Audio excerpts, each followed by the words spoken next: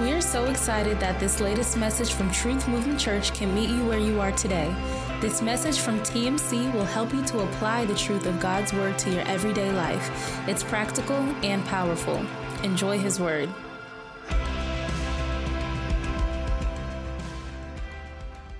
He gave me this conversation of no more Christian comforts, which we started last week. And then he made me really, really uncomfortable. He made preaching and speaking really uncomfortable. It's like it feels like I'm a method actor. Y'all know how people they take on the role. Like when you're going to play Ali, you start to follow in his footsteps and you start to that's what's happening. So tell God thank you because he thinks enough of you. He loves you enough and he cares enough about you getting this word that he would allow me to be a method speaker on today just so that you can see his glory on display. Amen? And maybe that doesn't mean a lot for y'all. Maybe you feel like, oh, okay, this is great. No, I think that whenever I listened to T.D. Jakes one time, and he sounded like this. And I thought, ooh, this is going to be so good. This is going to be so good because I knew that if the enemy would so buffer him so that he would attack the thing that he needs to be able to give the word of God to his people, that this must be something really powerful. So I encourage you to get on the edges of your seat. And I encourage you to pull out your notes. And I encourage you to pull out your Bibles because God is, and he already is speaking in this place. Amen? So we started the conversation last week, no more Christian comforts. And it is such a timely conversation because it goes without saying, but I'll say it. Our world needs light right now. And our world, which is wrapped in darkness, needs the God that we're supposed to be wrapped in. And I feel like what God is doing in this moment is if he was here, physically here, because he's here, I feel like he would pull up a chair and he would say, come on, I need to have a conversation with you. I feel like that's what he's doing in this moment. He's saying, I know that you guys are having church. I know that you guys are going about your life. I know that we're almost in the 6th month of 2022. Y'all are just going and going and going. But come on. I just need to have a conversation with you. Y'all do that to your kids sometimes? We've been going around a lot and a lot's happening and your life is moving and my life is moving. But come, just get in the car with me. Ride with me while I go to the grocery store. I feel like this is the kind of conversation that Jesus and God wants to have with his people today. And I feel like that's why he is pausing us to say, okay, you all have gotten very comfortable with operating at what is not an optimal level of believer. And I just want to slow you down for a moment so I can explain to you how you should be operating. And I just want to slow you down for a moment so I can talk to you, have a word with you about what I expect from you as my followers, as believers. Amen?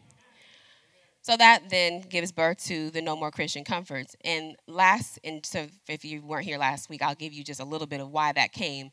We talked about creature comforts. Creature comforts are, and I had never heard of that term before until hearing it from a couple people, but creature comforts are the things in life that bring us comfort and ease, and they help our well-being, and they're like a combination. So think about a really nice resort that has really nice creature comforts. It might have heated tiles. It might have bathrobes. It might have all these things that bring ease to you. So that's where the term no more Christian comforts is coming from, because God is saying that I need you not to get so accustomed to having to be so comfortable, right? So last week, Nehemiah was our guide, and I'm not going to go over it all again. Don't you hate when preachers do that? When they preach 2 sermons, because they go and re-preach last week and then they preach this week. I'm not going to do that. But I do want to make sure you're up to speed in the conversation. So Nehemiah was our guide last week, and just 3 things that we learned from Nehemiah are that concern and compassion displace my comfort. So even though I might want to be comfortable, when I hear about the trouble that's happening around me, when I see the people that are in disgrace around me, that displaces my desire to be comfortable. Nehemiah taught us that. He also taught us that I am favored to be a blessing to others, because when Nehemiah heard of what was happening in Jerusalem, he didn't just want to go give a blessing. We're good for giving it, especially now with Cash App. It's real easy. You just Cash App somebody something, Apple Cash them something. He's like, I don't want to just send something into the atmosphere. I want to go be a blessing. So we're called to not just give blessings, but be a blessing. And then also we learned from Nehemiah that I have to reach out to unfamiliar places, because what we learned, and maybe I just learned it, is that Nehemiah was not from Jerusalem.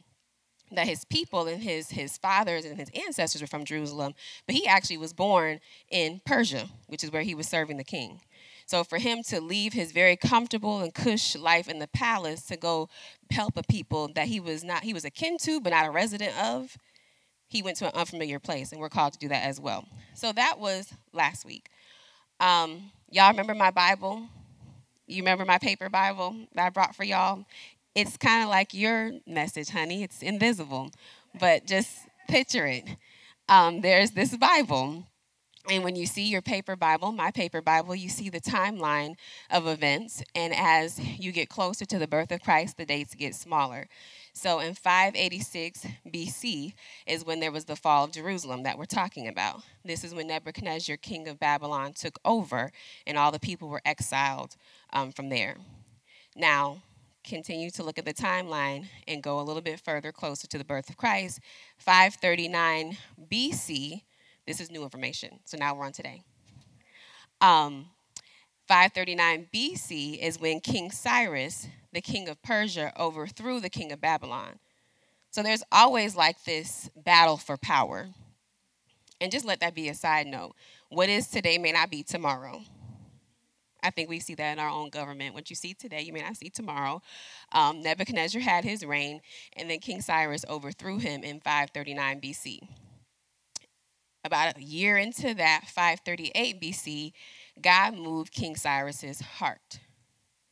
And I'm going to read that for you guys. We're going to be in Ezra today, and we're going to be in Haggai. Ezra and Haggai.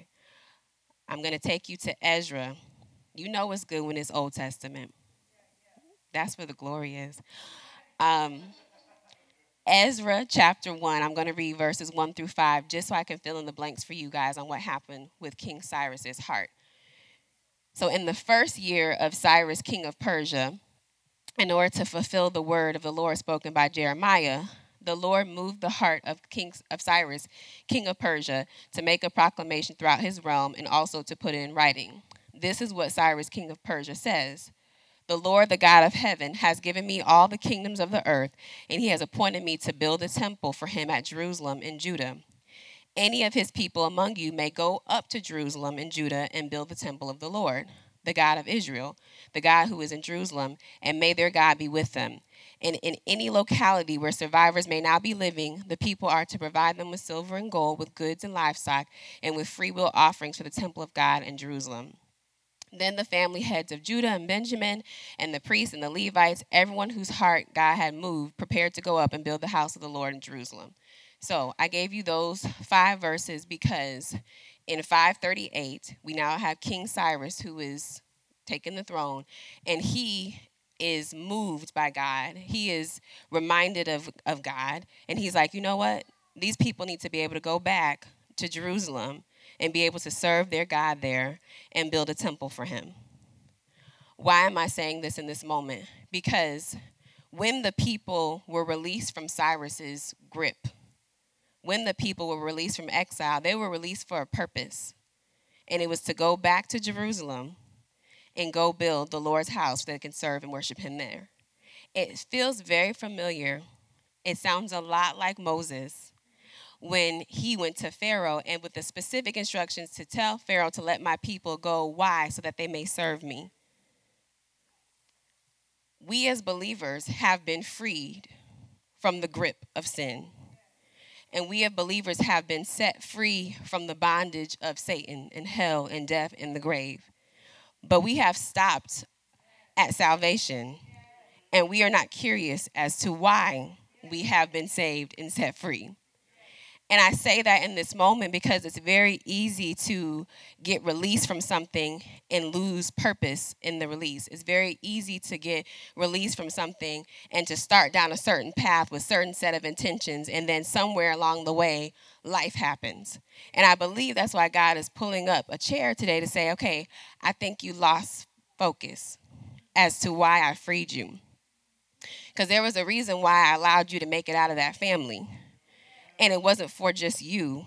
And it wasn't so that you could be able to look down on your family members now and say, I used to be there, but now I'm not. There's a reason why there are people who have prison time that you're not doing. And I didn't allow you to have that prison sentence. There's a reason why, because there's things I need for you to do. And I think that while your intentions may have been good upon release, you have missed now the assignment as to why you were released. So these people were released with the sole purpose. King Cyrus was moved by the heart of God to say, release these people so that they can go back to Jerusalem and do what? Build a temple for their Lord where they can worship him. I don't want us to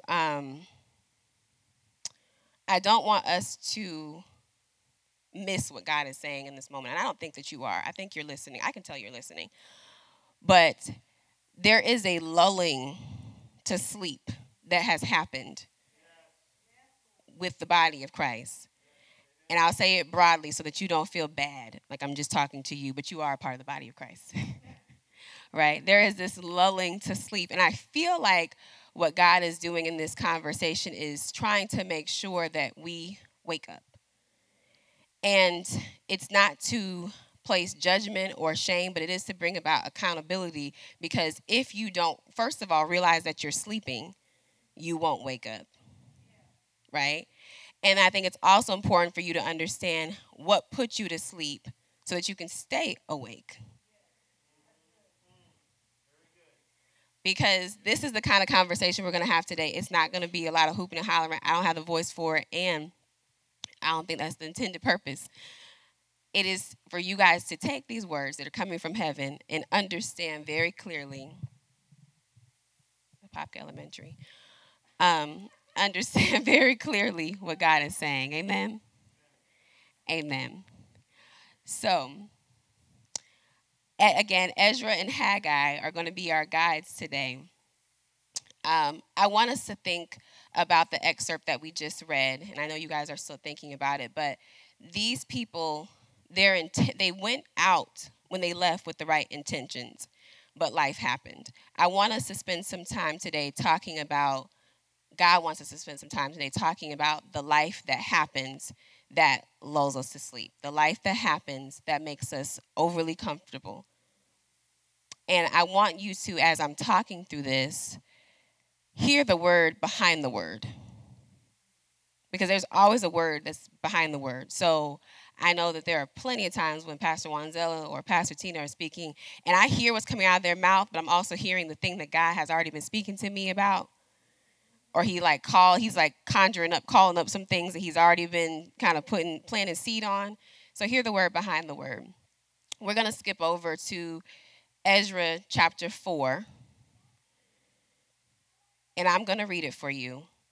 And this is going to be the first stop on our journey today, where we're going to see what happens, what comes in, and what dismantles good intentions. Because keep in mind, they went there with the right intentions, right? So Ezra chapter 4, starting at verse 1. When the enemies of Judah and Benjamin heard that the exiles were building a temple for the Lord, the God of Israel, they came to Zerubbabel and to the heads of the families and said, let us help you build, because like you, we seek your God and have been sacrificing to him since the time of Esarhaddon, king of Assyria, who brought us here. So just pause right there for a second. The people are going with the right intention. You got saved. You're like, I'm going to do this. I am going to be on fire for God. He has set me free from so many things. He freed me from that lifestyle. He allowed me to make it out of what was a bad situation. I'm going to serve him with my whole heart. He died for me so I can live for him. And I am going to do that. And that's the intention that the people have. But once they get back to the land, there are people who are already there. There are local inhabitants. And it makes me think about so many times when the truth meets my local inhabitants. And I have such good intentions with it, right? I'm like, I'm going to do it this time.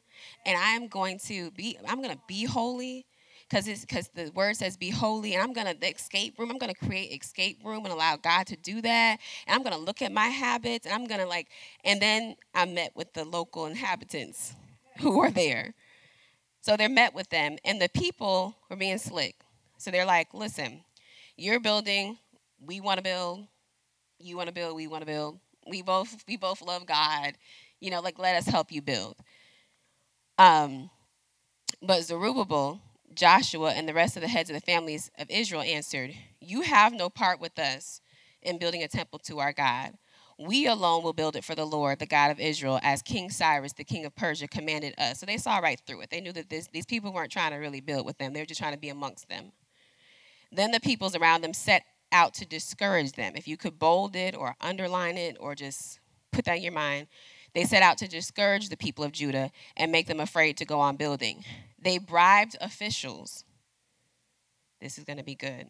They bribed officials to work against them and frustrate their plans during the entire reign of Cyrus, king of Persia, and down to the reign of Darius, king of Persia. So, if you have notes, ways I get too comfortable. The first way, and there's going to be 3, is I get comfortable with avoiding opposition.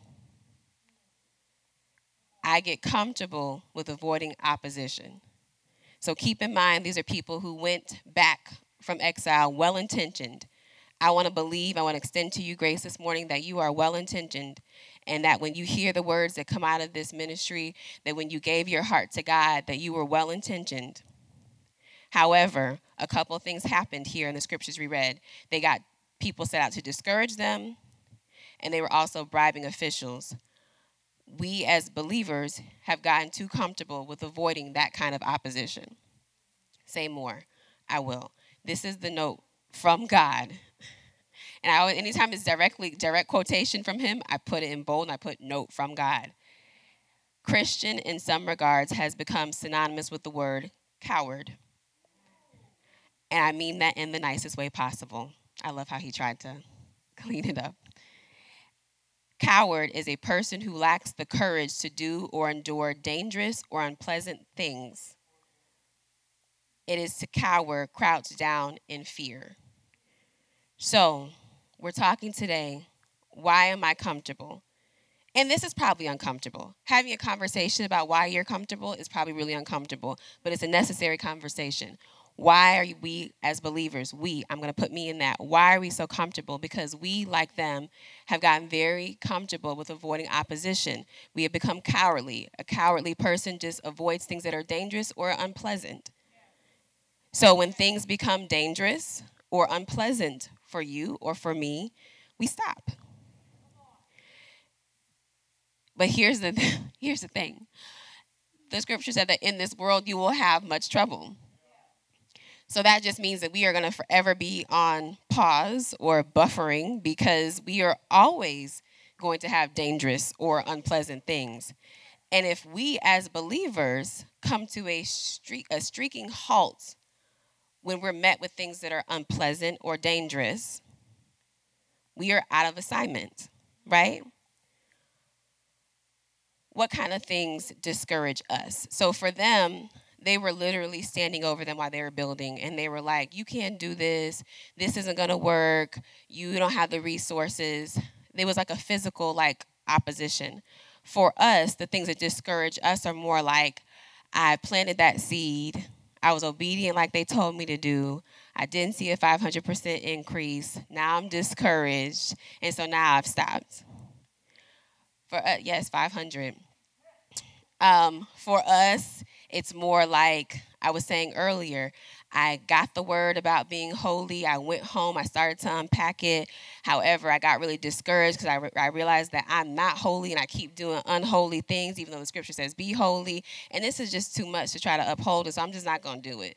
Or, I was trying to work on my habits and I was really good when I was amongst everybody else. But when I got home, my habits were too big for me. And so now I'm just discouraged. I just don't do it anymore. Those are the kind of things that discourage us. Those are the kind of things that make us very comfortable with just saying, I just won't. I just won't. And there's not really anything else other to the sentence other than I just won't. I thought it was interesting that the local inhabitants who were there, not only did they set out to discourage them, but it said that they also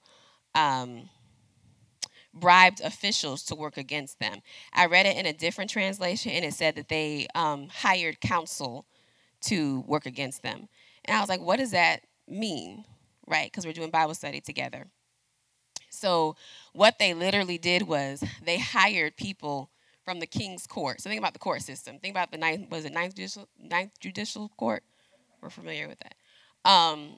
They hired people from the court system to work against them. So I would imagine it was probably like they hired people to have the permits be like hung up or something like that, tied up the permits, so that stuff wasn't working, or, there was some supply chain issues out of nowhere, because they were trying to do this. And so the level of intensity, I guess I'm trying to point to, the level of strategy that these people went to stop this process, to me speaks very well to what we can anticipate from an enemy who hates us. Because they didn't see, there was no, nothing too costly for them to do it. For them to go bribe officials, that was expensive. They went and got in the back pocket in the hands of the court officials to make this building difficult. I'm saying this not to give them credit. I'm saying it because if that is what they did for these people who were trying to build a holy temple to God, you have to think about there's no extreme that your enemy won't go to discourage you or to work against you. This is Sunday school now. So now you're like, okay, I've heard this before. There's an enemy. And sometimes it's the enemy, sometimes it's the inner me, and all. Like, you feel like I'm rehearsing something you said before, or that has been said before, and I am. But I'm saying it in this moment because you have to get over it. You have to move past it. We are a part of Truth Movement Church. Movements anticipate opposition. And if you have come to a place in your life where you're like, if it's, I can't even. Like, if it's too much, I just can't. Like, you need to stop. You need to stop. God is pulling up the chair and he's saying, stop it. Because you are a believer. You are a follower of Jesus Christ. You are somebody who has been called to be light, that you put on top of a hill to light the whole community in front of you. You're called to be the salt, to make sure that there's salt in the earth. And so you cannot be so cowardly. You cannot continue to allow, I was going to try to make it, but I started to not feel good. And so I was going to try, but I couldn't. I was going to be a part of that, but then stuff kicked up at work, and so I don't have availability like that anymore. Like, you have got to stop. You've got to stop. Because you and I have become way too comfortable with avoiding opposition. We are in a place where, and you guys understand soldiers and being in the army of the Lord and all of that, but that's not just a song, it's a real thing. And we have people who literally sideline at every turn. Like, you look back, you're like, where are you? Oh, they got sidelined again. Like, stop. Like, we have stuff to do. And you can't continue to take these L's and just accept it for what it is and leave the rest of us who are trying to move this work to have to work without you. So I'll move on from that. I felt conviction. We cannot get comfortable with avoiding opposition. And the reason why we have been lulled to sleep is because we have gotten too comfortable with avoiding opposition. I'll keep going. Ezra chapter 9, starting at verse 1. I'm just going to read 2 verses. Chapter 9, verse 1 through 2. I'll read it. You don't have to go there.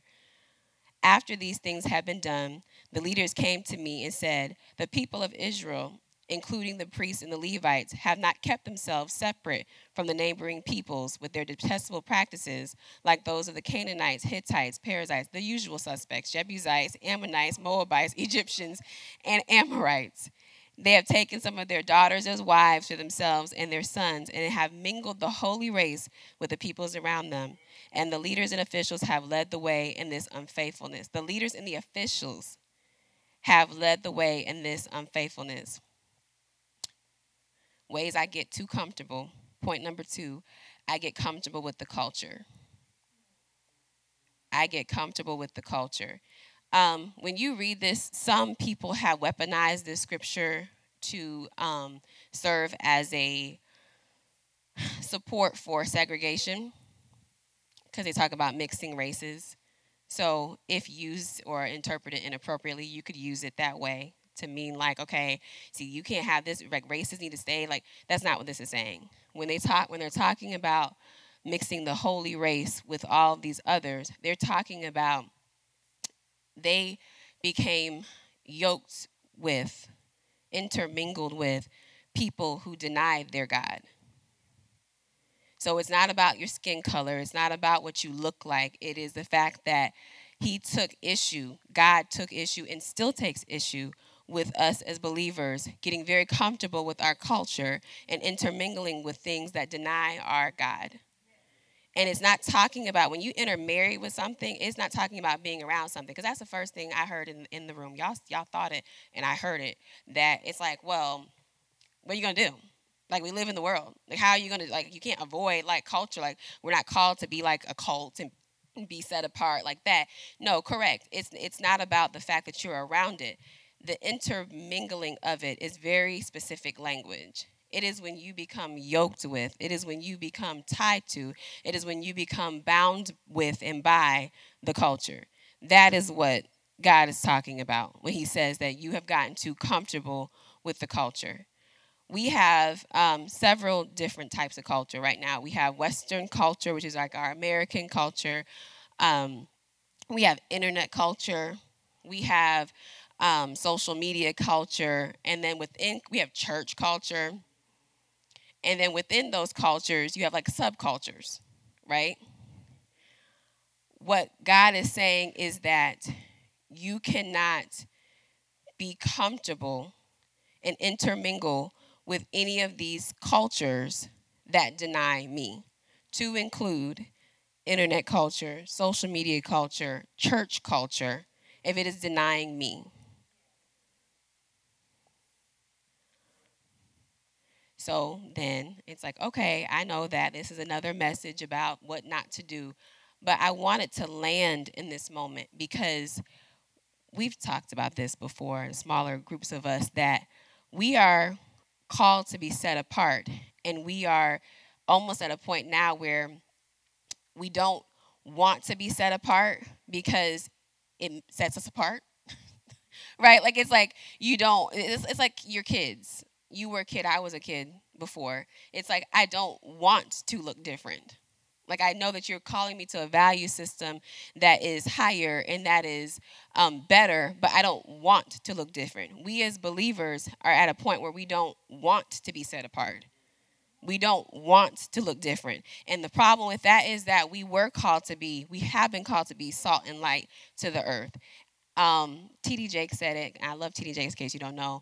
But he said that salt seasons meat, not the other way around.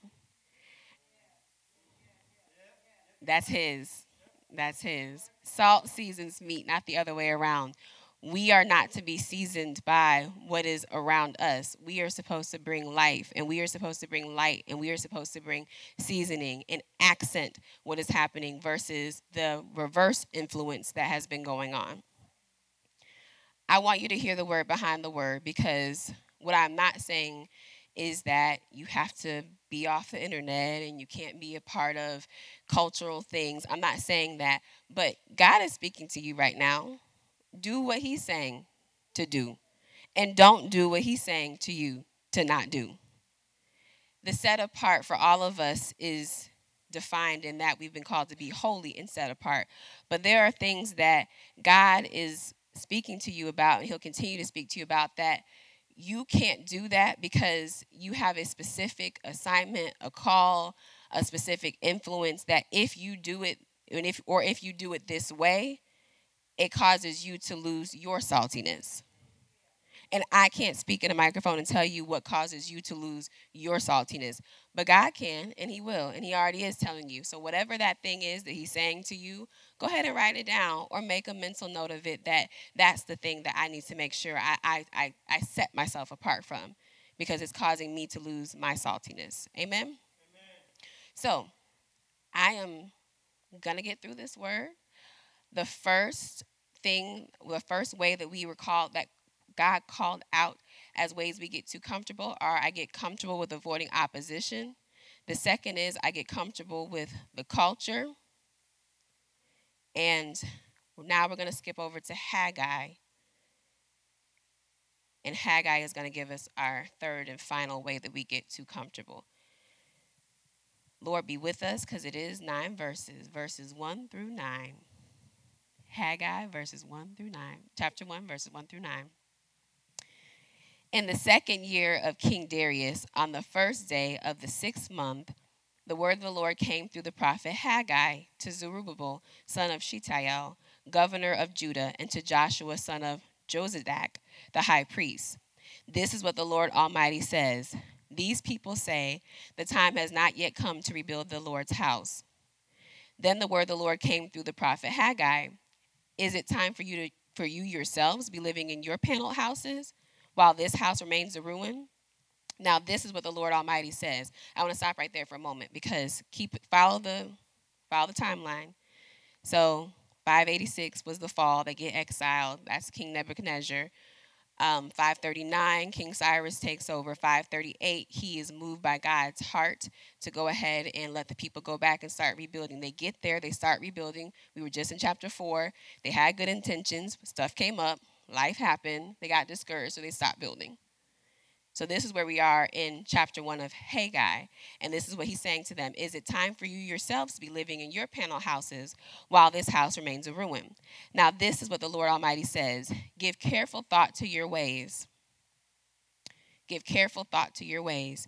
You have planted much but harvested little. You eat but never have enough. You drink but never have your fill. You put on clothes but are not warm. You earn wages only to put them in a purse with holes in it. This is what the Lord Almighty says. Give careful thought to your ways. Maybe that should rename this message. Give careful thought to your ways. You like that, Michelle? I feel like that's driving it home. Give careful thought to your ways. Go up into the mountains and bring down timber and build my house, so that I may take pleasure in it and be honored, says the Lord. You expected much, but see, it turned out to be little. What you brought home, I blew away. Why? Declares the Lord Almighty, because of my house, which remains a ruin, while each of you is busy with your own house. Number 3, I get comfortable with focusing on my house. We have been lulled to sleep, y'all. And it is not for lack of effort. It is not for lack of good intentions, but it is. And we talked about 2 other ways that we have gotten too comfortable as believers and as followers of Christ. This third one is the final one, because I feel like God, once you say this kind of thing, people just need to go home and think. You just don't need to say anything else after this. The third way is I get comfortable with focusing on my house. Verse 2 said, the people say the time has not yet come for us to build the Lord's house. Because again, they were building. They were met with opposition, court officials, people discouraging them. And now the people are saying it's not time. So it's not like we're not going to do it, but it's just not time yet. And what they're really operating under is fear from the last time they tried to do it. But rather than be able to call that out, they say, it's just not time. We're going to do it. We're going to get around to building his house. We promise. It's just not time yet. And today, we may not ever say it's not time yet. We just demonstrate it's not time yet. We don't ever say that we don't have time for God's stuff. If you do, we'll pray after service, because I think that's a first-class ticket to hell if you say that. You don't have time for God. That's not something that you should say ever. I don't think we say it because it sounds bad. We just show it. We just show up as people who don't have time for the things of God. And meanwhile, we are focusing on our house. My husband and I, we talk a lot. He talks a lot, despite what you guys may think. He talks a lot. But we are always, in our conversations, saying that people make time for what they want to make time for. And that is just period. So if you are somebody and you're like, no, I really do. I hear what she's saying, but no, like in my heart, God knows my heart, and I really do want to do things for Him. I really do want to serve in His house. Really do want to do His stuff, but I don't have time. I mean, like I look at my calendar, you make time for whatever it is that you want to do, and that is Father God standing right here, looking at you in your face, saying, "You make time for whatever it is that you want to do." You know how I know? Because when you pull out your calendar, it is full of everything that you wanted to do. And you might say to yourself, well, work is what it is. Yeah, everybody got to work. Yeah, but you make time for work. When it rains on Sundays, we already know we're going to be short about 20% of the people. Now that same rain come on Monday, you're going to find a way to get to work. Because you make time for the things that you want to make time for. You don't have time to volunteer. You don't have time for Bible study, individual on your own. But you do have time for your child to play any and every sport possible as they're trying to become the next, I don't know, whatever you think that they're going to become. God bless them. I hope they become that. But I'm just saying, like, probability's low. Probably won't be LeBron James. Okay, but it's just probably not going to happen. You make time for the things that you want to make time for. You make time for vacation. You make time for date nights. You make time for whatever it is that you want to make time for. And as much as this might sound like I'm shaming you, I'm not. I'm just calling you into accountability, because when we talk about being too comfortable and we talk about focusing on our house, you have to be reflective and be honest about where you are placing your priorities and your focus and your time. And it's usually on something to do with you. And for me, it's usually on something that has to do with me. And this is not God saying that you have to now completely give up everything that you have on your agenda and only serve at the church and only do God. That's not what it is. But what He is saying is that I need for you to understand, in order for you to be not just saved, we're saved by grace. You will be saved. You're saved from the time that you accept Him into your heart. But in order for you to be a believer, which is beyond saved, which is to be a follower, a disciple, you are going to have to start to reprioritize your time. And you're going to have to start to reprioritize what your interests are. I'll give you a different example. So Pastor Tina and I mentioned that we went to this conference. It was a Lifeway Women's Conference. It was so amazing. But when she initially sent the invite, I was like, oh, that's nice. I don't have time for that. It's like, that's so nice, but I don't have time for that. It was on a Saturday, and it was a one day. What we went to anyway was a one-day conference. It was like from 8:30 to like 4:30, and I was like, I don't have time. And as I was preparing to tell her I couldn't make it, God was telling me, well, so let's talk about that. Why can't you make it? I was like, well, because God got so much going on. You know what I mean? Like, it's just, when you really don't have a good answer, you just start speaking in like generalities and just be like, I'm just busy. You know what I mean? I got stuff going on, and stuff. So what are you doing on that Saturday?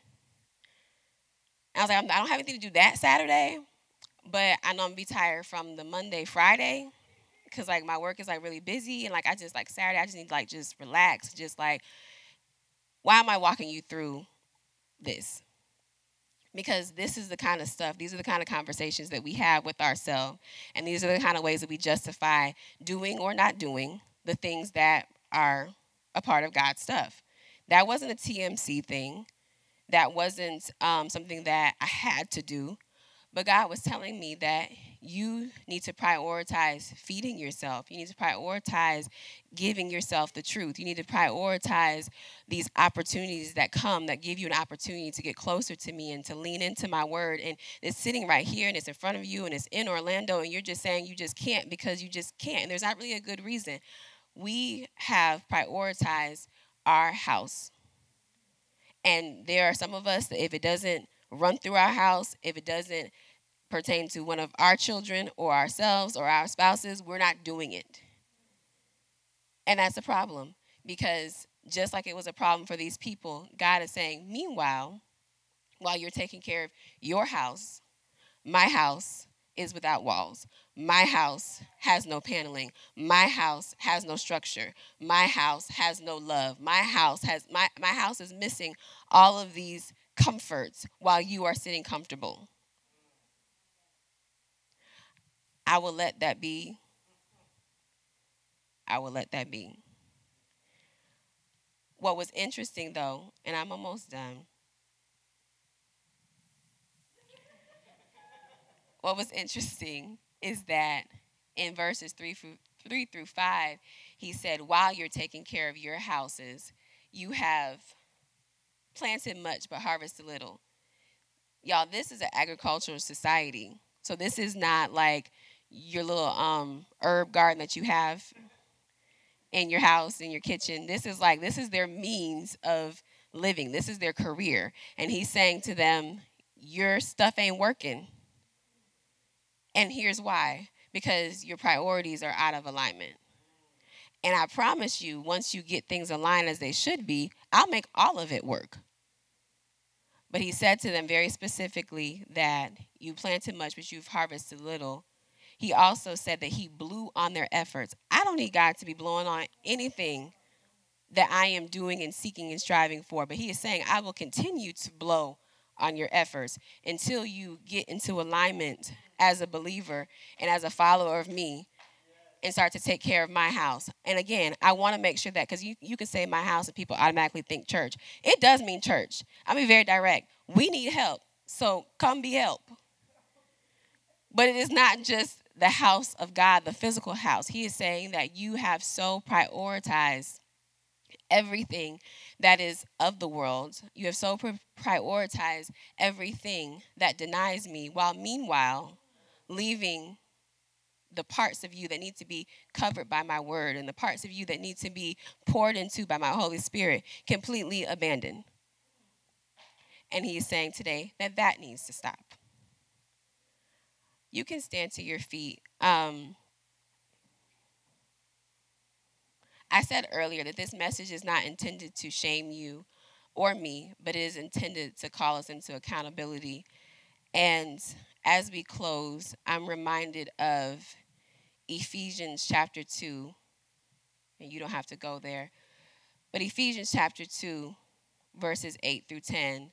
For it is by grace you have been saved through faith, and this is not from yourselves, it is the gift of God, not by works, so that no one can boast. For we are God's handiwork, created in Christ Jesus to do good works, which God prepared in advance for us to do. The people of God who were going back to Jerusalem, they had good works that God had prepared in advance for them to do. We have good works that God has prepared in advance for us to do. And as much as this might feel like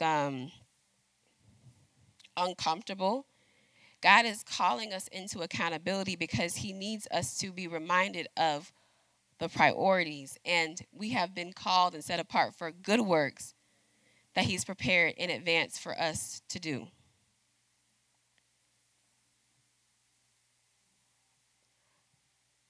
It's been said a couple times today, the grocery store, how often we take for granted going to the grocery store. And we've said it without saying it, but there is someone who decided, enticed by the enemy, to go into a grocery store and to mass murder people who just didn't even see it coming. And I have been not privileged enough to have people in my circle who had a grandmother who was at that grocery store, or posted on LinkedIn that my aunt was at that grocery store and she lost her life. And I'm not saying this in the pulpit to give the enemy any more shine than he needs, but I am saying it to call us into accountability because we are needed right now.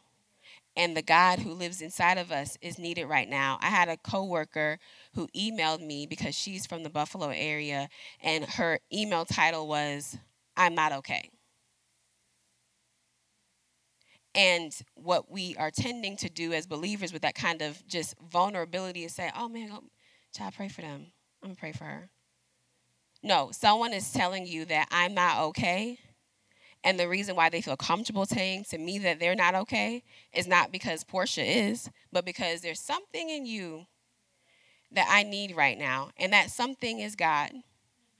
And there's something in you, Ariel, and there's something in you, Mike, and there's something in you, James, and there's something in you, Sanaya, that people are craving right now. And we are stifling it and suppressing it because we are too comfortable, and we want to make sure that we don't bypass or go past our own comfort to make sure that they get what they need that's on the inside of us. But God created in advance great works for us to do, and these are the works. Father God, I thank you. I thank you. When you speak, you don't look for applause. When your word moves, it's not looking for recognition, because your word will go forth and it will accomplish and do exactly what you set out for it to do. And right now in this place, for those in this room, for those who are listening on the streaming service, for those who may listen to this after the fact, you want to make sure with all clarity that your people know that it is time for us to move out of our place of sleep and comfort. You are calling us into action, God, not because you are doing it just to do it. You're calling us into action because there is an assignment that is before us, and we have to, as long as we say we want to hold up the banner of Jesus Christ, as long as we say that we want to be used by you, as long as we say that we want to follow you and be your disciples, we have to answer the call. God, I ask in this moment, Lord God, that for those of us who have made the call a suggestion, and for those of us who have made the call feel optional, I ask that you would arrest us in the spirit right now, in the name of Jesus, and that you will remind us that it could have been us, and it should have been us, but it wasn't us because of your great grace and your mercy.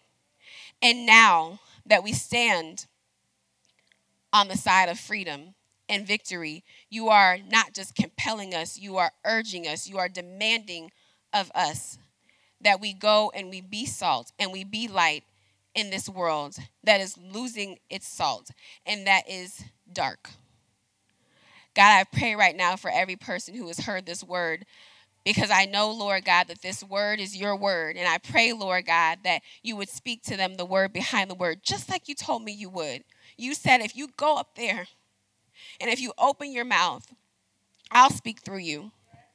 And once I speak through you, I'll speak to them. So just like you promised me you would, I ask, Lord God, that you would go and that you would speak the word behind the word to your people. It's happening in this moment. It's starting in this moment, but it continues on the car ride home. And it continues when they get to their beds at night. And when they wake up tomorrow, it's not just church was good as usual, God, but they feel compelled and called, Lord God, just like I do, to be better. To be better for the people around us, Lord God. To be better for you, God. To look like you, to take your shape, God, because you need us to be the hands and feet of you in this earth on today. People need to stop killing themselves under our watch. And people need to stop deciding that they're going to succumb to depression under our watch. God, it's bigger than us. It always has been. And I thank you, Lord God, that you would care enough about us and you care enough about the people to call us into this conversation. Where there's any resistance to this conversation, I bind it in the name of Jesus. Where there's any dismissive behavior towards this conversation, I bind it in the name of Jesus. Because we were set apart for such a time as this, and the time is now, and we will answer. And we will not continue to choose our comfort over your call. And we will not continue to allow people around us to literally die as we stay in our paneled houses. We will not continue, Lord God, to allow your house to go without while our house is in abundance. We will not continue, Lord God, to let the things of you suffer as we seek and strive to make ourselves greater. In the name of Jesus, God, I thank and praise you, Lord God, that we will decrease so that you can increase in our lives. And when you increase in our lives, Lord God, you will show up in mighty and powerful ways, and you will shift the balance of our lives, and you will change the trajectory of our lives, and you will shift your weight in this place and in our hearts and our minds so that we can be who you called us to be. Because if we're not willing to do that, there is no point for us. If we are not willing to take up the call, if we are not willing to answer the assignment, there is no reason for why you called us out. We might as well have stayed bound. I thank you for freedom today. I thank you, Lord God, that as I'm saying this, that there is this spiritual awakening that is happening in this place, and that there is this arousal of the Holy Spirit that is happening as I'm speaking, and that while people have been sleeping, for some people it's a very deep sleep. Shake them, God. Move them, God. Awake them, God. Disrupt them, God. Remind them, God, of your glory and the glory that you want to do through them. In the name of Jesus, I pray. I thank and praise you for all these things. Have your way, Holy Spirit. Amen. Thank you for streaming the latest message from Truth Movement Church. We pray that you found something in God's Word that you can deposit into your heart for future use. To stay connected with our ministry, like us on Facebook or Instagram, or learn more about us by visiting www.truthmovementchurch.org.